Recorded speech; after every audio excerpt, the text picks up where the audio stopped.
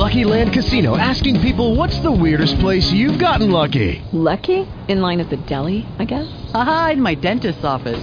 More than once, actually. Do I have to say? Yes, you do. In the car before my kids' PTA meeting. Really? Yes. Excuse me, what's the weirdest place you've gotten lucky? I never win and tell. Well, there you have it. You can get lucky anywhere, playing at LuckyLandSlots.com. Play for free right now. Are you feeling lucky? No purchase necessary. Void where prohibited by law. 18 plus. Terms and conditions apply. See website for details. Blog Talk Radio.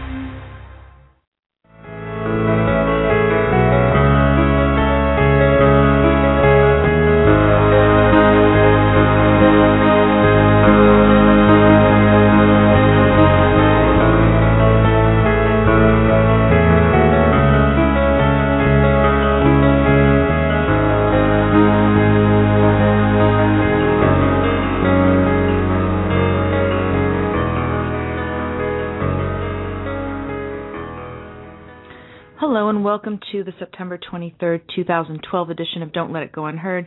It's the podcast devoted to the discussion of news and politics from the perspective of Ayn Rand's philosophy, Objectivism. I'm your host, Amy Peikoff, and also joining me here in the studio is cartoonist Bosch Foston.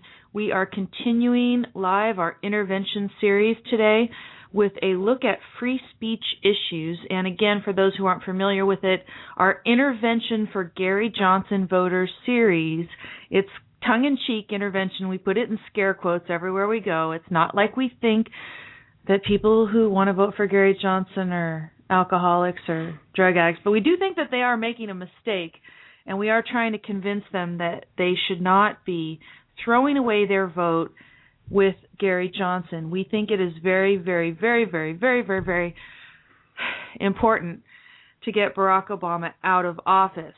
And if you are doing anything other than casting a vote at the ballot box, checking the box, whatever you're doing, hitting the little cursor on the computer, whatever it is, for Mitt Romney and Paul Ryan, if you're not doing that, in today's context, that means you are helping to put Barack Obama back in office. And so our series has been geared towards trying to make real to people, because we think it just can't be real to them, how bad it really will be if we have 4 more years of Barack Obama in office. And so therefore to communicate the urgency of getting him out. That's really what our series is about. And as it turns out, those of you who did listen to last week's pre-recorded show, it was a interview with Let Peikoff, it did turn out that that particular interview fell right in with the intervention series. And if you listen to the end of the interview in particular, when I did ask Let Peikoff about the election and some political issues, you got to see exactly why. And many people who've listened to this show before and who have gone to Bosch's blog and seen the nihilist poster of Barack Obama, and those who have listened, of course, to Let Peikoff's lectures, know that he has classified Obama as an egalitarian nihilist, someone who sets out to destroy all human values, that's actually what their agenda is about, and that and Peikoff in the book explains in the dim hypothesis, which he talked about last week, he explains why it is that egalitarianism as a philosophy, as a political philosophy, is necessarily nihilist, because it involves the destruction of those characteristics about people that make them capable of the creation of human values. So if you're going to try to make everybody equal, what are you going to do? If you take it to its logical extreme, you are going to destroy human beings' productive ability. So, yeah, last week fell right in with this series, but we've talked about fiscal issues, we've talked about foreign policy. Today I want to talk about free speech issues. And in fact, one of, the issue that just gave me the idea of doing this particular show focusing on free speech. It actually tied right in with our last live show, which was about foreign policy. Why? Because the thing I want to talk about is the fallout from the anti-Islam movie that's been on YouTube, and also the treatment, and this is the most important part, the treatment of the producer of that movie. And then, in addition, I do want to talk about something that doesn't have to do with foreign policy because, like I said, the inspiration for this was those foreign policy events that occurred a few days after our last show on 9/11, starting on 9/11 and continuing through now. But the second issue has nothing to do necessarily directly with foreign policy. It is the Disclose Act. I don't know if people have heard about this. The Disclose Act was passed by the House in 2010 before the midterm election. It's thankfully been blocked twice by filibuster in the Senate back in 2010. Now it's been rearing its ugly head again, and I think it continues to be blocked by the Republicans in the Senate. But Nancy Pelosi has recently vowed that if there is another Obama term and or another Democratic majority in the House, that she pledges to go ahead and pass this Disclose Act. And I'll talk about it again. Essentially, the Disclose Act wants to reverse the ruling of the Supreme Court and Citizens United and take away free speech rights for corporations and other organizations that are, of course, big, evil, bad businesses. That's what the Democrats would like to do, is take free speech rights away from them. So we will talk about that. Some people in the chat room here are talking about Gary Johnson. Tim says that apparently Gary Johnson is suing to be included in the debates. Now, isn't it the case, if you're a true libertarian, right, and if you believe that the people who run the particular debates are organizations, private organizations, I assume that these are television networks, private organizations that choose to host the debates, broadcast the debates, that their right to free speech would include deciding the rules of about whom to include in the debates. And so Gary Johnson, he's suing. He's trying to get the government to compel them to include him when they don't voluntarily want to do it. But he's a libertarian. That's right. Yeah. Can I just say one thing about Gary Johnson? Yeah, go right ahead. 3 people that I know, well informed. They know their stuff about politics, everything. When I brought up the name Gary Johnson, all 3 of them said in different contexts, "Who's that?" Yeah. Who's Gary Johnson? And that's a point. I think that's telling in terms of, is there any hope in the world of having Gary Johnson get elected? Zero. And then what is your motive for voting for Gary Johnson? And it's some sort of, I want to feel good. Yep. I don't like the choices we have. I want to make a statement. I want to educate people. As if we have the luxury of doing all those things today. Yeah. 2012, Obama. Well, and as if the act of voting in the booth is an act of education or anything else other than you saying, look, I'm going into the voting booth. We have a particular context in terms of how my vote is going to achieve a certain effect or not. You know, going in, if you put anything other than Romney Ryan, then you're saying Obama. You're basically saying Obama. That's what's going on this year. But I think that Gary Johnson himself has gone out and told people to go ahead and throw away their votes on him. I know that some Gary Johnson supporters have said that. I also know some Gary Johnson supporters have tried to make the argument that they live in states where their vote doesn't really matter. So, again, they want to go ahead and feel good when they cast their vote. They want to help, get Gary Johnson a certain percentage to help educate for the future. I would like to encourage people to separate education from voting. I am all for you going out there and saying, I would prefer to vote for Gary Johnson. Even though I think a lot of stuff he does is lame, and I think he's far from perfect. I would prefer to vote for Gary Johnson if I thought that was the choice that we could go ahead. If he was going against Obama, yes. Yeah. He's not. Yeah. He's going against reality. So I want to get Obama out and then have the ability to continue our educational mission. So let's talk about free speech, because free speech is very, very, very important to our ability to continue the educational mission. And again, this show is called Don't Let It Go Unheard. It is a takeoff from the essay that Ayn Rand wrote called Don't Let It Go. And what is it that you're not supposed to let go? The American sense of life and the American way of life.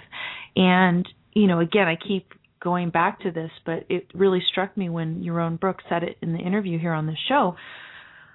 One thing that is threatened by another term of Barack Obama is having 4 more years of Barack Obama in the spotlight with the sycophantic media, with the bully pulpit, saying all of his horrible and destructive things, poisoning further, destroying further the American sense of life that we have been counting on to at least save us from the lack of an explicitly good philosophy.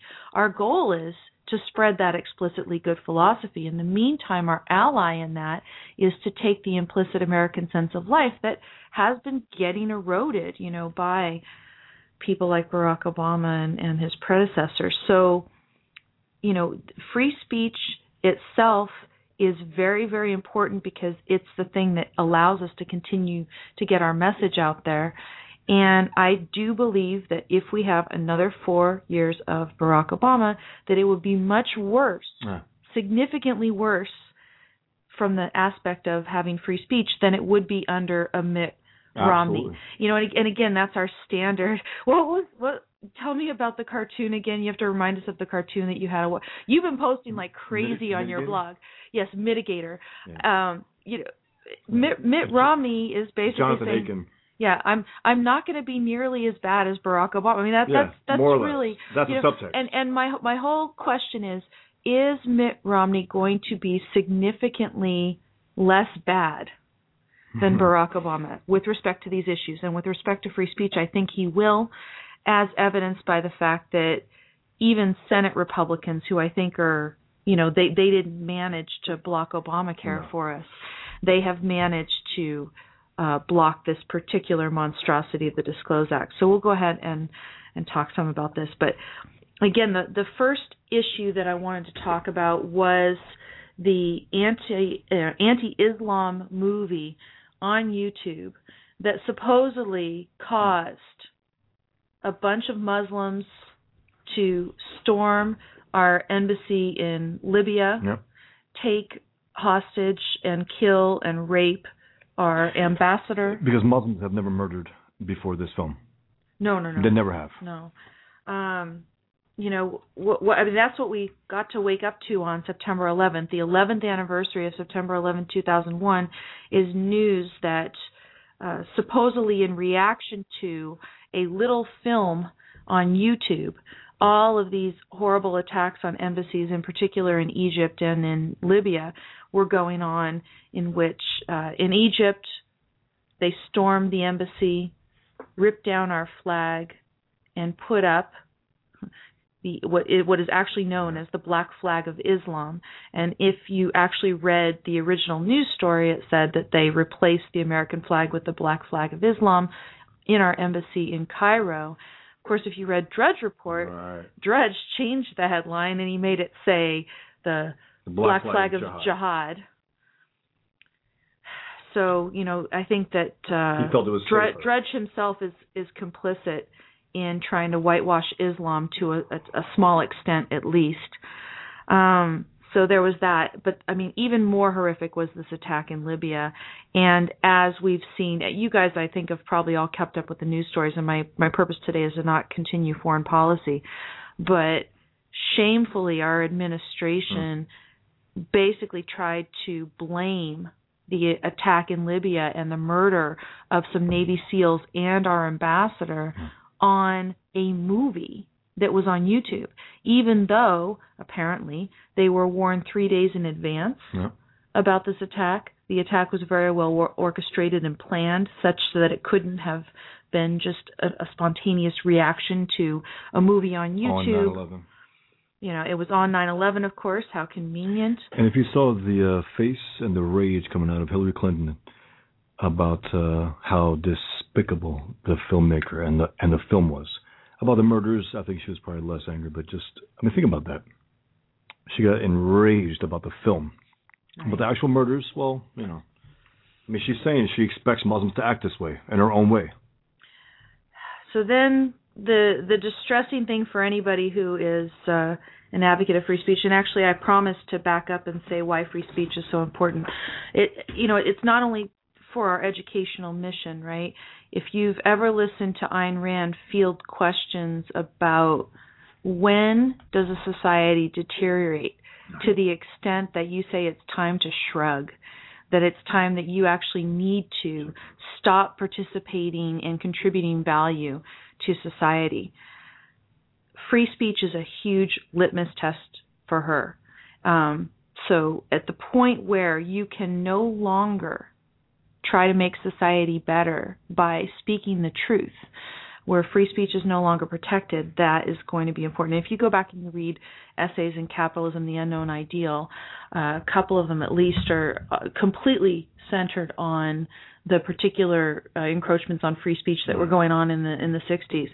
And I would say that what we've had coming since then is even worse, and what they want to do in the future is even worse. So it's an extremely important issue. So let's talk about how this particular movie producer was treated. First of all, just as a so-called private matter, again, I see the media right now as just being the right hand of Barack Obama. But the one thing that's just inexcusable, you have a private company. I think CNN is a private company, even though supposedly they do a lot of Obama's bidding. They're the ones who outed the name and address. For what purpose? Of this particular movie maker? Yeah. Why is it newsworthy, his particular name? And suppose it is newsworthy. If you have integrity, wouldn't you say, okay, well, here are some people who want to kill in the name of free speech, and I think that we should not help them. Or, kill because of speech, kill in degradation of free speech. Or they're saying, let's give them his name and address so they won't kill us. Right? Or so that they can go ahead and kill him because we've given up the whole idea of free speech. I don't know. So, first of all, I'm not even going to mention the guy's name because I don't want to contribute to just spreading his name further. But, they announce his name, they announce where he lives and everything. And then a few days after the murders and rape and everything in Libya, we see it was the Saturday evening after September 11th, I believe. Saturday night, police waited until after midnight when the media was no longer surrounding this man's home because they wanted to have, there was some media there obviously, but if the police had gone there and told the remaining few media outlets to leave, that would have probably been more remarkable than what happened. So they have a whole bunch of local police escorting this man who was responsible. He was a voluntarily Egyptian Coptic Christian, but he's Egyptian American. He had, probably been a citizen here for some time. They were escorting him to the police station to supposedly talk to federal officers about his probation, that maybe he had violated the conditions of his probation by putting the video up on YouTube. And the cops said there were no cuffs, so he couldn't have been arrested. I mean, there were no cuffs. There were no cuffs, therefore so it was voluntary. Exactly. I mean, we have no idea. I'm being sarcastic. Yeah, we have no idea what went on in terms of the conversation. They may have convinced him to go without handcuffs. They may have told him all sorts of things about why it was for his own good or whatever. I think, just as a thought, I just think Obama likes Islamic critics to see that in order to just think twice about criticizing Islam. That you'll get a midnight visit by the cops. Yeah, and again, this was the same thing. The pictures brought back to me, in my mind, the pictures of them taking Elian Gonzalez. Right, exactly. When the government is going to take somebody out of their home, they're going to do it in the middle of the night, and it's even more terrifying, So supposedly you say, oh, well, it was voluntary. He was going to go talk to the officers, and they chose to do it after midnight because then there's less press, and then he covered himself so then they wouldn't recognize his face or whatever. His face wouldn't be out there. Is there any voluntary conversation with the cops? I mean, I don't think so. You know, even if I get pulled over in one of those routine, you know, like on Saturday nights, they'll post some cops out there and they'll have a stop to just kind of screen for drunk driving, and they'll talk to you for a couple seconds just to see if they think you're drunk or something. I don't feel like that's, you know, at all voluntary, but of course they think, you know, they're not doing anything beyond what they're allowed to do just with normal traffic. I don't know. So this guy, I mean, not voluntary, first of all. And if you just think about what the smallest thing that the government can do to you that is going to inhibit your speech, we can go back to that Attack Watch issue. And actually, Leonard Peikoff brought up Attack Watch last week. It's obviously a concrete that was remarkable to him as well, and it was to me. We talked about it actually in the show last year. It was a year ago. Yeah. It was September of last year that we were all Attack Watch, where Obama was gathering information about people who were supposedly criticizing him unfairly, attacking with inaccuracies or whatever, but they were, you know, picking up, gathering information. And Obama's tried to do this in many different ways, gather email addresses. Now he's got Facebook doing his dirty duty. Anyway, with Attack Watch, right, I have a post on my blog that you can read, and it is entitled Attack Watch as a Case Study of How Force Stops Thinking, and it's dated September 14th, 2011. You can go read it there. If you, I mean, just think about this. If you are a critic of Islam, and you see the picture of this man being taken out of his home after midnight with a bunch of police officers, even if he doesn't have handcuffs on, and you're told that he is being questioned by federal officials to determine whether he's violated the terms of his probation. Terms of his probation have to do with a previous conviction for bank fraud, which is totally unrelated to anything. Don't you just a little bit hesitate in what you're going to post the next time or say the next time? You are aware in the back of your mind of some small possibility of negative consequences being visited upon you by the government, and that is going to, in some small way, affect the way that you think about stuff.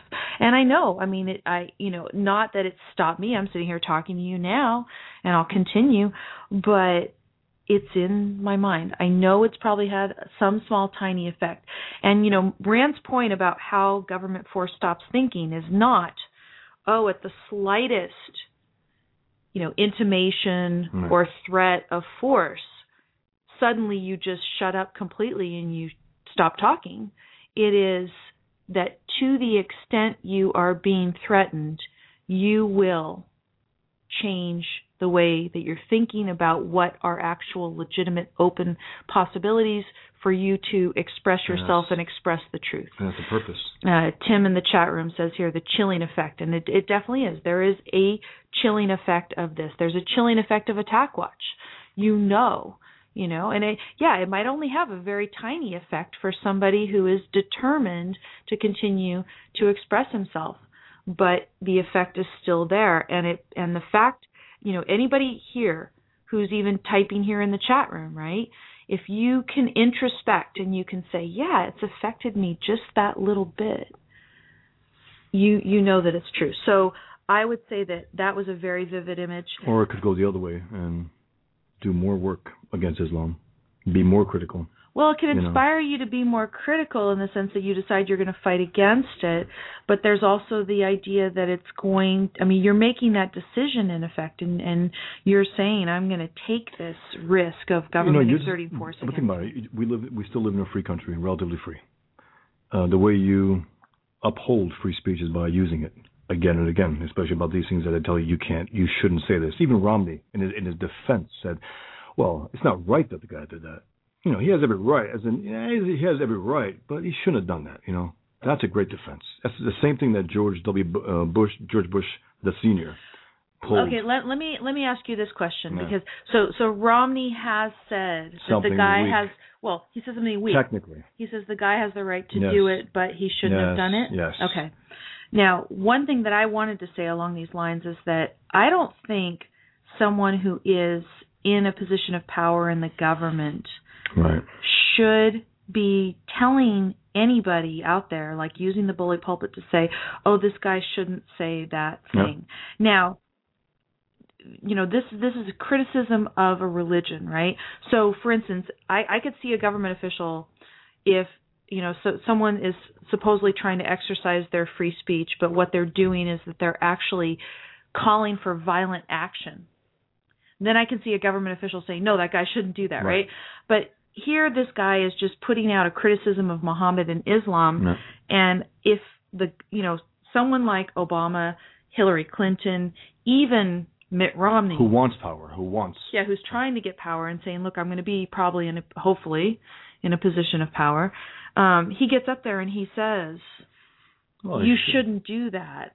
There's just that little tiny hint of implication because he comes behind him with the imprimatur of government and the ability to use the power of government against people. You feel just slightly threatened. Yeah, you do. And I don't know. You do. So there's that. Now, you said that Romney did say, though, he has the right to do it, but he shouldn't have done it. Yeah, now, has Obama said he has the right to do it? I have not heard. Now, he may have said it. I just haven't heard it. All I've heard from Obama, and again, he plans apparently to speak in front of the UN General Assembly this week. Obama plans to do that. And he plans to condemn the filmmaker. He plans to condemn the message of the film. I don't know if he plans to condemn the murderers, but the filmmaker he will. He plans to then also say that there shouldn't be violence. Okay, no, he might condemn violence. Right. Just violence, Not any parsing his language is going to be very important. He will condemn, quote unquote, violence and specifically condemn an individual for doing everything he has a right to do. A film critical of Islam or whatever, even about America. Yeah.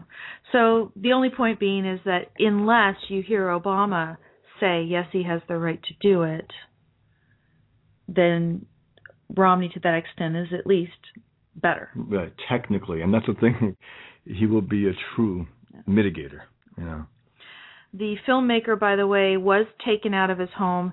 He never returned to his home. Supposedly he is choosing to stay in an undisclosed location for his own safety, which is plausible. It's plausible. Safety from whom, though? Well, it's plausible because now we've got both Iran and Pakistan calling for his death.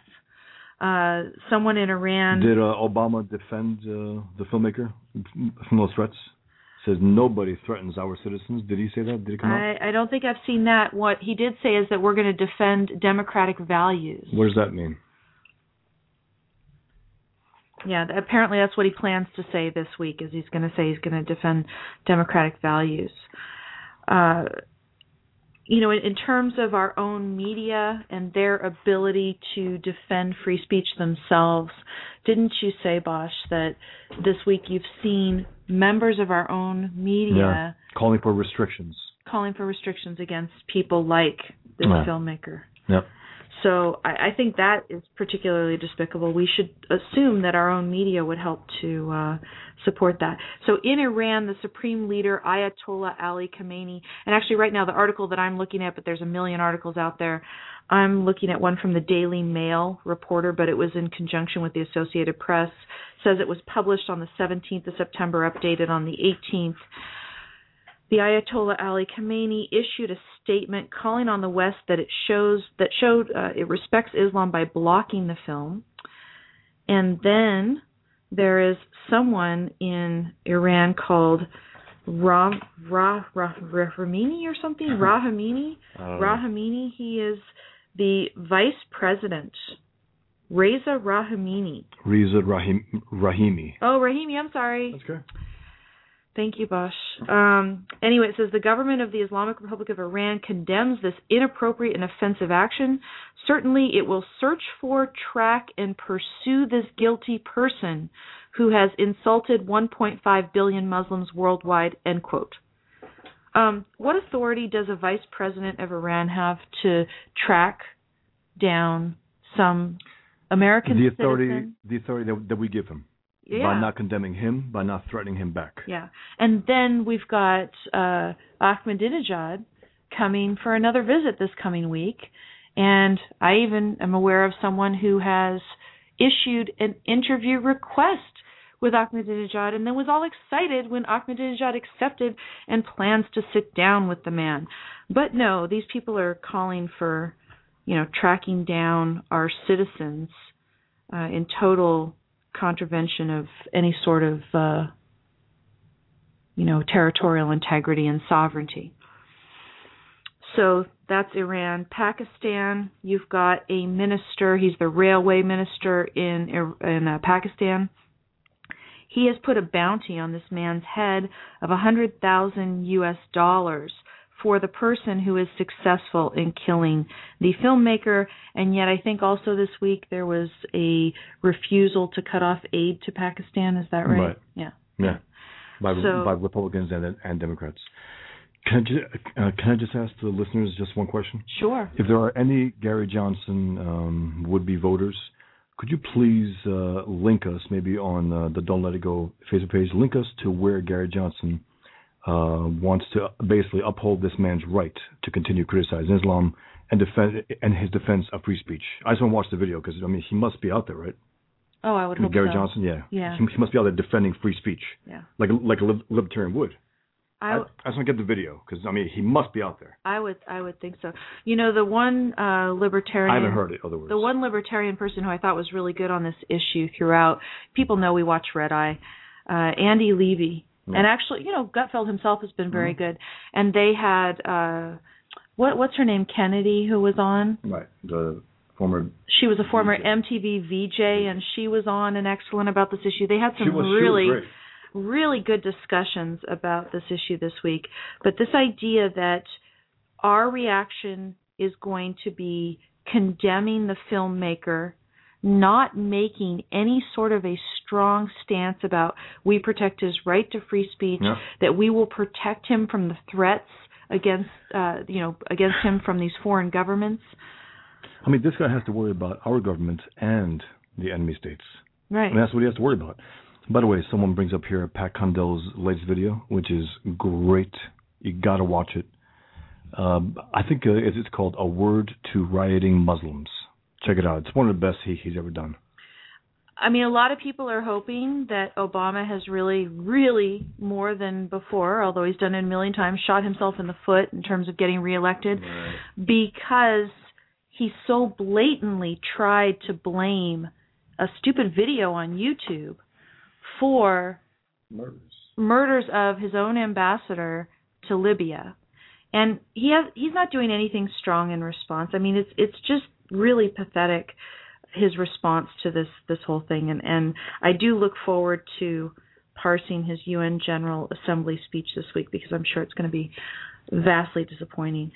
So in terms of what is happening now with this particular man, as far as I know, he remains in this undisclosed location, trying to remain safe. His family has also left their home to join him there, escorted by local police to the undisclosed location.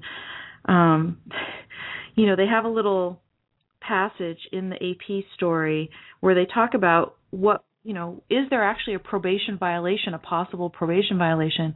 And they say, really, there's not so much of a probation violation possible here. It's a total pretext. Why? Because typically the conditions of your probation are supposed to have something to do with what offense you committed. And he committed the offense of bank fraud, which has nothing to do with posting videos critical of Islam. So there's no way he was violating the conditions of his probation. Yeah. So then the story, this sentence just blew my mind from the story, and they continued to publicize it everywhere.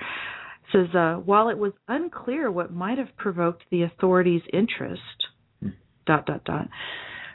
The timing lets you know exactly. They got the feds. The feds drummed up a pretense of dragging him in there for so-called voluntary questioning about the terms of his probation, even though they have little or no case. So that is how your government treats you when you post a controversial video out there, and it happens to coincide in terms of timing with a well-planned and well-orchestrated series of protests against our embassies worldwide, all over. I mean, I think there was stuff going on in Australia. I just read about something in Greece. Everywhere, Muslims have been emboldened because of our lack of response to the initial smattering of such, demonstrations and protests and murders on September 11th itself. We've seen, 15 people died in Pakistan. Yeah, 17. 17, yeah. I don't know. Greece had some stuff going on, all kinds. Another article here that I wanted to talk about a little bit was entitled Dimitude Obama Style, written by George Newmar. Is that how you would pronounce it? Newmar. And it was published at the American Spectator on the 18th of September. Context here, and this is the thing that Andy Levy was so good about. Our own embassy in Cairo tweeted an apology denouncing the movie. Okay? In what way? Because Muslim feelings were hurt. Yeah. Because of Muslim feelings are hurt. The whole concern is preserving the feelings of. Because we were very concerned about Nazi feelings, German feelings, Japanese feelings, World War II.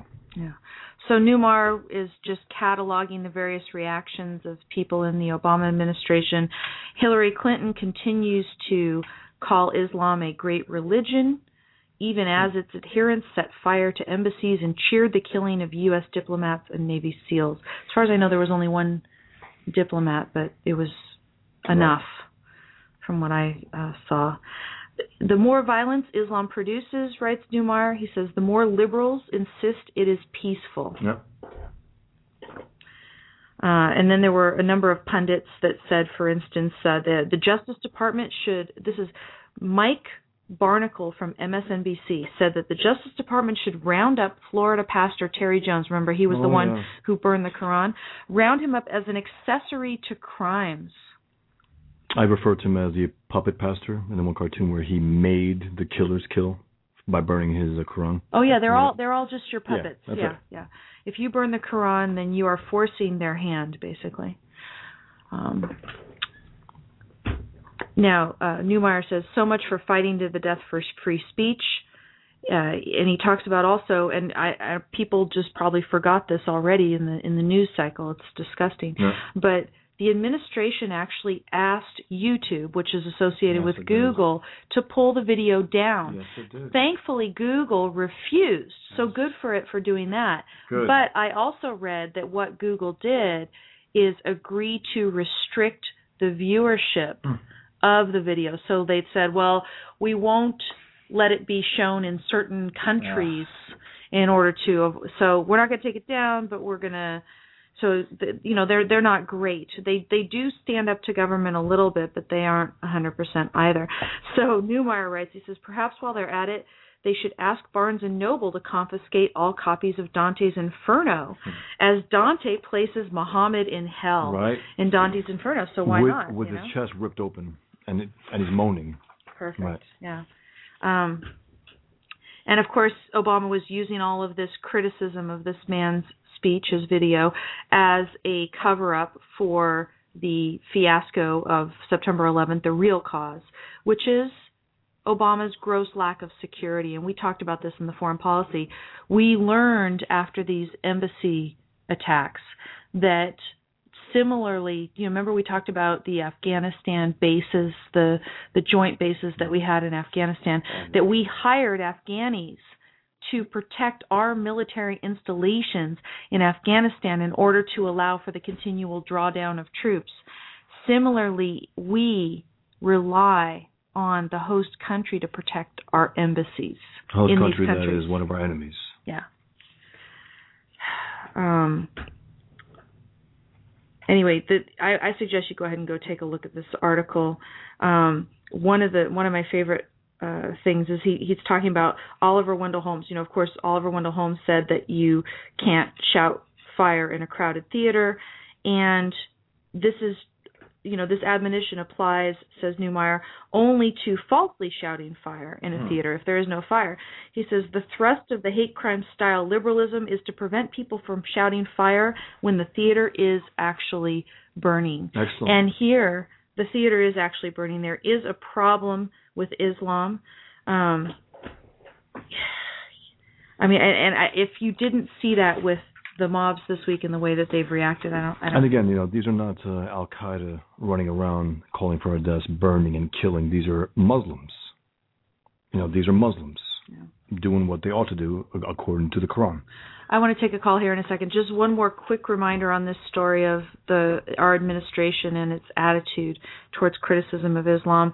We know in the past that, for instance, they've tried to depict the Fort Hood massacre as an issue of workplace violence and scrub all critical references to Islam as causes of violence in its training materials. Yeah, even Time Magazine is fed up with that. But recall that earlier this year we had a lieutenant colonel by the name of Matthew Dooley who was teaching a course that was critical of Islam at the Joint Forces Staff College, and he was relieved of his teaching duties because he had this course. So our administration has shown that they have no sympathy for criticisms of Islam, and it will definitely just, be one indication of what we can see in the next administration. So let me go ahead and take this call here.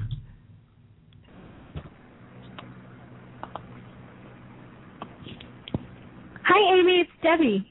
Hi, how are you? So how horrified were you when you saw the picture of this filmmaker being dragged out of his house after midnight?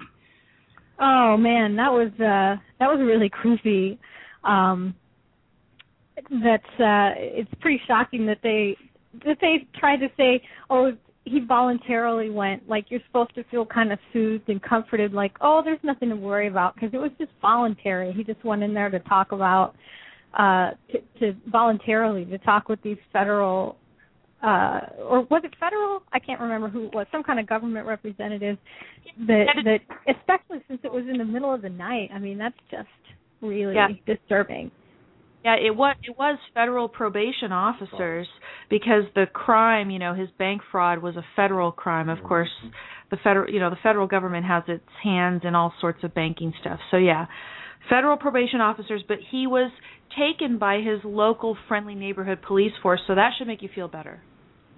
Yeah, and you know what? This just shows how the massive bureaucracy, the massive administrative state can be used for purposes other than its ostensible purpose. They can be used for intimidating and controlling people, because somehow this has to do with bank fraud, the fact that he made this movie and posted it online.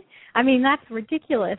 It's obviously not to do with bank fraud that he was voluntarily brought in for questioning right after this movie's released and all this violence breaks out in the Middle East, which was on 9/11, and nobody seems to even want to talk about that, like that it was.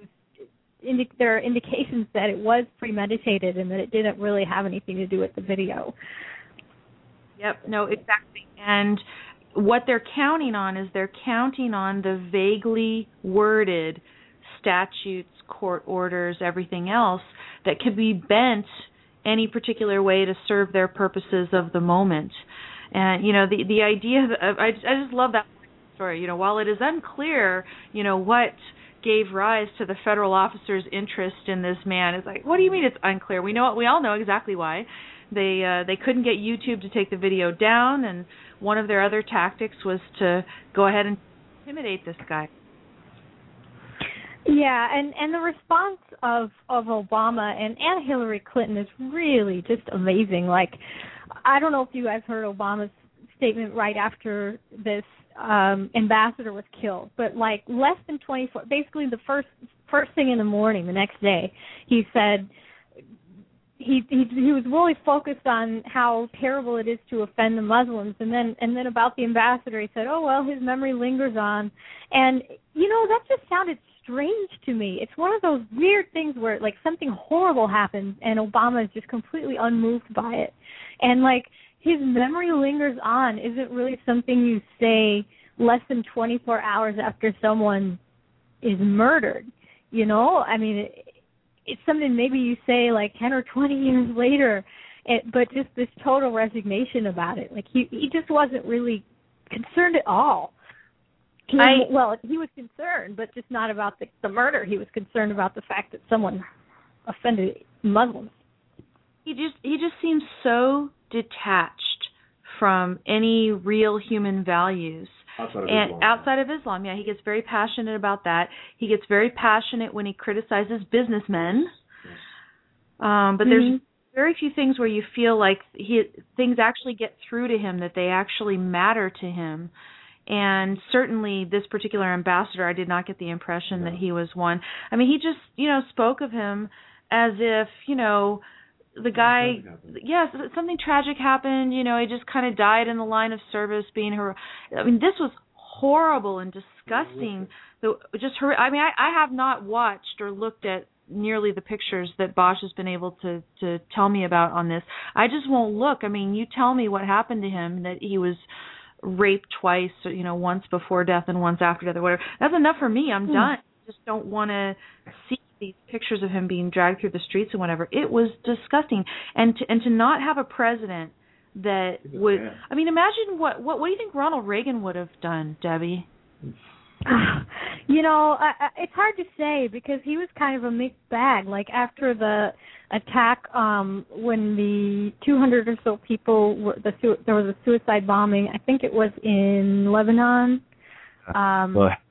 He didn't really respond that strongly to it, as I recall. I mean, I'm sure he was better than Obama, but he sometimes seemed stronger than others.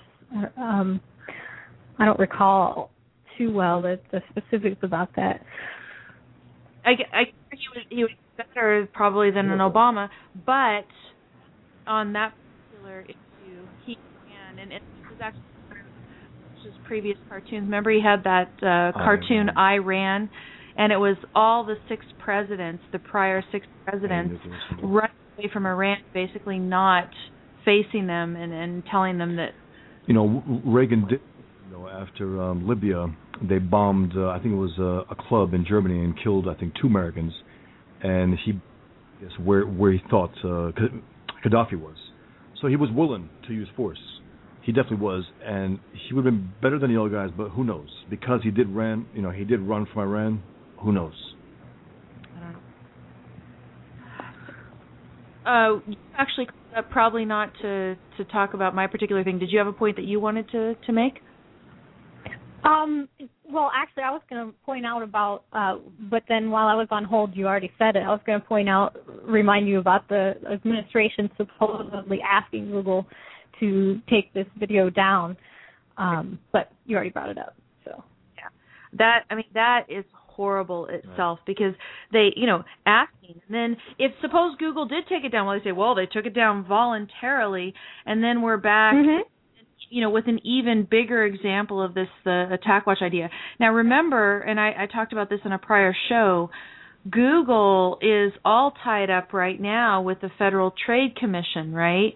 Because they have one of those privacy-related agreements and stuff, whereas, basically the federal government, through the FTC, has a backdoor and some control over Google because Google supposedly messed up on its privacy policies.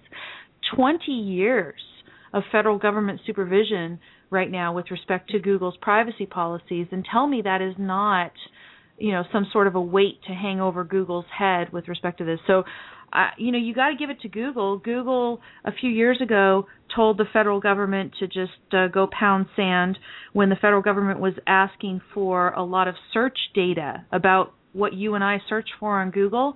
The federal government wanted a bunch of search data just given to them by Google because there was a particular piece of legislation they wanted to build up some evidence for or whatever. And Google said, sorry, we're not giving you. That is our private proprietary data, and it's, of course, data about private citizens and what they search for on Google, and they refused to give it to the government. So Google has been good here and there. Also, when the government asks you to stop doing something, they're not asking, they're threatening. Yeah. And Google said, no. So first the government asked Google to violate the privacy of their users, and now the federal government's breathing down their necks on the pretense of protecting the privacy of their users? Something like that. And I really can't believe. So I'm glad that they refused, but it is horrific that a administration, a presidential administration, would ask an outlet to take down a video simply because it made some people upset. I think that's fairly unprecedented. Can you think of an example? No. But it did occur to me that I remember Ayn Rand said that even in Soviet Russia, censorship doesn't just happen all at once.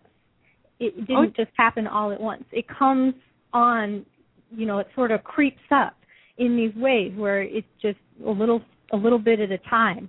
And I think that's important to point out, that yes, there's nobody's going to kick down my door because of what I'm saying to you right now, but it's just creeping and it's moving in that direction. Right. Now, in the chat room, we've got someone named Mikhail. Hello, I think that's a new participant in the chat room, saying, didn't Google endorse Obama? Probably, right? And we know that Zuckerberg has met with him and stuff.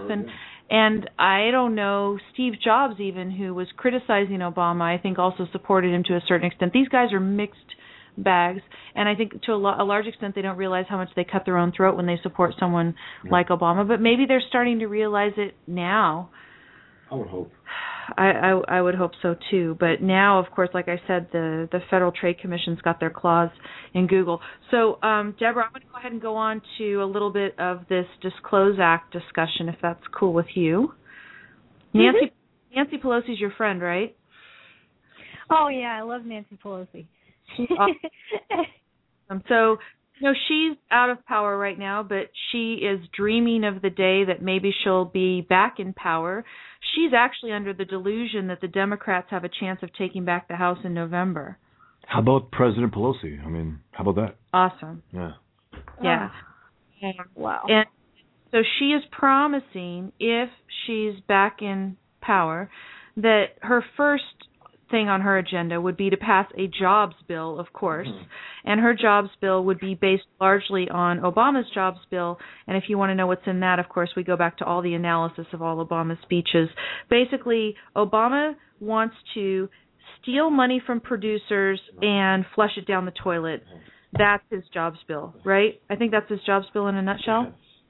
Pretty much. It's like when he told Joe the plumber, this is Economics by Obama, he told Joe the plumber, well, you can't make money unless you have customers who are able to pay for your services. And this is his justification for taking the money from Joe the plumber to give to the customers, who then give the money that was taken from him back to him in order to pay for his services. It's just insane. They'll give it back to Joe the plumber, but only after the bureaucracy that's in between all those different layers just strips all the money away. And so basically, throwing it down the toilet. So the other thing, the second on the list, was that she wants to pass this Disclose Act. And had you heard of this Disclose Act before? Oh, yeah. I was really, calling all the Congress people and senators that I could when it was up last time for vote in the Senate to try and convince the Republicans to vote no on it. And it's not like a slam dunk that they're going to. I remember I called Susan Collins' office, and they said that she doesn't usually decide until the last minute. And it was like the day of the vote. So she just kind of waits to see what direction the wind's blowing at some particular second, and then that split second she decides whether she's going to vote for it or not. But yeah, I'm definitely familiar with it. It's really scary. That's scary that someone would do that. The act is called Democracy is Strengthened by Casting Light on Spending in Elections Act, and they try to portray it as transparency of some kind. But I'm going to go ahead and talk a little bit about the act here, Deborah. So I'm going to go ahead and hang up because sometimes we have a little bit of sound quality issues when we got a caller on. So I'll go ahead and say goodbye to you. Hopefully we talk to you again next week. Thanks for calling up again. So here on the Disclose Act, really what it does, in essence, is try to reverse the Citizens United ruling from back in 2010. And in particular, what they want to do is they want to put restrictions on corporations spending money that is going to help out in elections. And they know because corporations are big and bad, and they're usually going to support someone like Romney. As I said, in terms of the legislative history, we would have thought it was dead, but they have recently in the Senate been trying to bring up a version of the bill, Senate Bill 2219, and if they had succeeded, the particular draft of the bill that I was looking at here was going to have an effective date of July 1st, 2012, which would have been in time to have an effect on the elections this time around. So that would have been really scary. As far as I know, it is still being held up by the Republicans in the Senate. It's hanging on by a thread. I know that the Republicans are getting criticized because they're supposedly hypocritical, because aren't they for transparency in campaign finance? But I submit that if, first of all, this bill is a little bit hard to understand because it is an amendment to the Federal Election Campaign Act of 1971, which itself is a series of restrictions on the way that you can go ahead and speak around the time of an election and all that. But what they're trying to do is they're trying to add a whole bunch of new disclosure requirements specifically for corporations that will, I would think, intimidate you from speaking either for or against particular political candidates. One of the things that's very controversial about the legislation is a description of the type of speech that if you fund a certain amount of this speech, you have to disclose the name of the donors, etc. So let me give you the description here. It is, what type is the, what do you have to report? What is required to be reported? And it is, you have to report the funding of any speech that is what they call the functional equivalent of express advocacy. Now, it used to be that you would have to report the funding of speech that expressly said, vote for Romney, vote against Obama, whatever. So it would actually have to use certain language. Here now they've retreated. They say, well, let's make it even broader. Anything that is the functional equivalent of express advocacy. And here it is. Here's the description. If it expressly advocates the election or defeat of a clearly identified candidate, or is the functional equivalent of express advocacy because, and here's what they mean by functional equivalent, they say when taken as a whole, it can be interpreted by a reasonable person only as advocating the election or defeat of a candidate, taking into account whether the communication involved mentions a candidacy, a political party, or a challenger to a candidate, or takes a position on a candidate's character, qualifications, or fitness for office. End quote. So that is such a wiggle word description. It's vague. It can be interpreted all over the place. Imagine that you are a company or an organization and you're contemplating putting speech out there and you're trying to decide whether this legislation applies to you and therefore whether you have to satisfy certain disclosure requirements. Go look at the Act. The Act itself has incredibly onerous disclosure requirements such that people who are smaller organizations, and again, the spending, the amount of spending is not that much. It's like $10,000. I think fairly small organizations will spend $10,000 on political speech that might fall in these categories. They are widening the amount of time in which this is applicable. It's 120 days, not even before the general election, 120 days before the first primary election. So they've made it completely ridiculous. It's a huge mass of intimidating disclosure requirements, and the decision about whether it's going to be applicable to you is left up to vague wording and supposedly forthcoming regulations that are to be written by the Federal Election Commission. So this is what Nancy Pelosi would vow as her second priority to put through if, again, Barack Obama was elected and if she was, again, the Speaker of the House. I think the principle is if Pelosi is for a bill, you have to be against it. Oh, yeah. I think that's the principle. I mean, we're just lucky they didn't squeeze this through with Obamacare. Oh, man. So, anyway, I painted a picture for you this week about the Obama administration's attitude towards free speech. Again, go look at the Disclose Act. The Center for Competitive Politics has a nice policy briefing on the Disclose Act that you can go look at for more information. Everybody, thank you. Sorry this hour has gone so quickly. Thank you for calling in and participating in the chat room. If you like the show, go ahead and spread the word about it and tell your friends about our intervention series if you think that they need a little bit of intervention.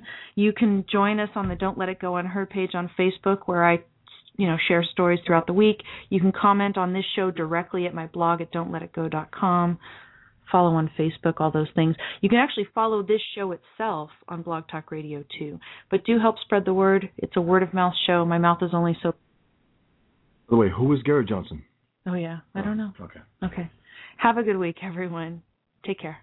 Step into the world of power, loyalty, and luck. I'm going to make him an offer he can't refuse. With family, cannolis, and spins mean everything. Now, you want to get mixed up in the family business. Introducing The Godfather at ChumbaCasino.com. Test your luck in the shadowy world of The Godfather slot. Someday, I will call upon you to do a service for me. Play The Godfather, now at ChumbaCasino.com. Welcome to the family. VGW Group. No purchase necessary. Void where prohibited by law. See terms and conditions. 18+.